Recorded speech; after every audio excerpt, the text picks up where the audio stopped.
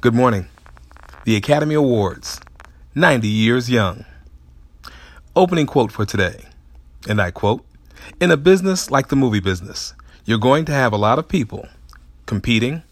Somebody is always coming behind them who wants their job. Being an actor is like being in quicksand. Whatever you do, it disappears very quickly. You have to keep reminding people." End quote. That was the late, great Robert Osborne of Turner Classic Movies. Columnist for The Hollywood Reporter, Osborne also wrote the official history of the Academy Awards, most recently revised in 2013. He passed, sadly, in 2017, a void which probably will not be filled for some time.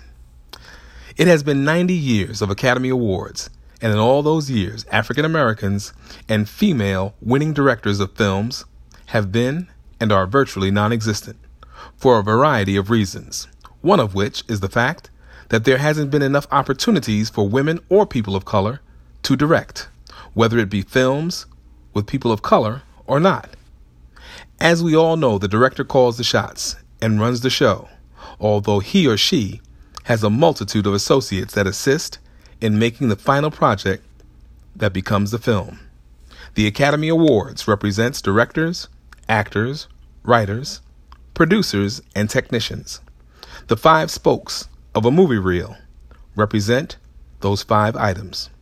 Quite symbolic. There was all this concern back in 2016 about whether we had a whiteout. There has been a virtual whiteout for 90 years. Understand, you have to be in it, as they say, to win it. If you are denied the opportunity to be involved in the game, as they say, there's no way any winning of any kind can take place. A clear case of exclusion rather than inclusion. All this concern about a so-called whiteout in 2016, when in 2015, the 2 movies with prominent African Americans in question, Creed and Straight Outta Compton, did receive recognition, but their nominations were for either white writers or a white performer. In the case of Creed, with Sylvester Stallone. Stay tuned for the conclusion of 90 Years Young, the Academy Awards.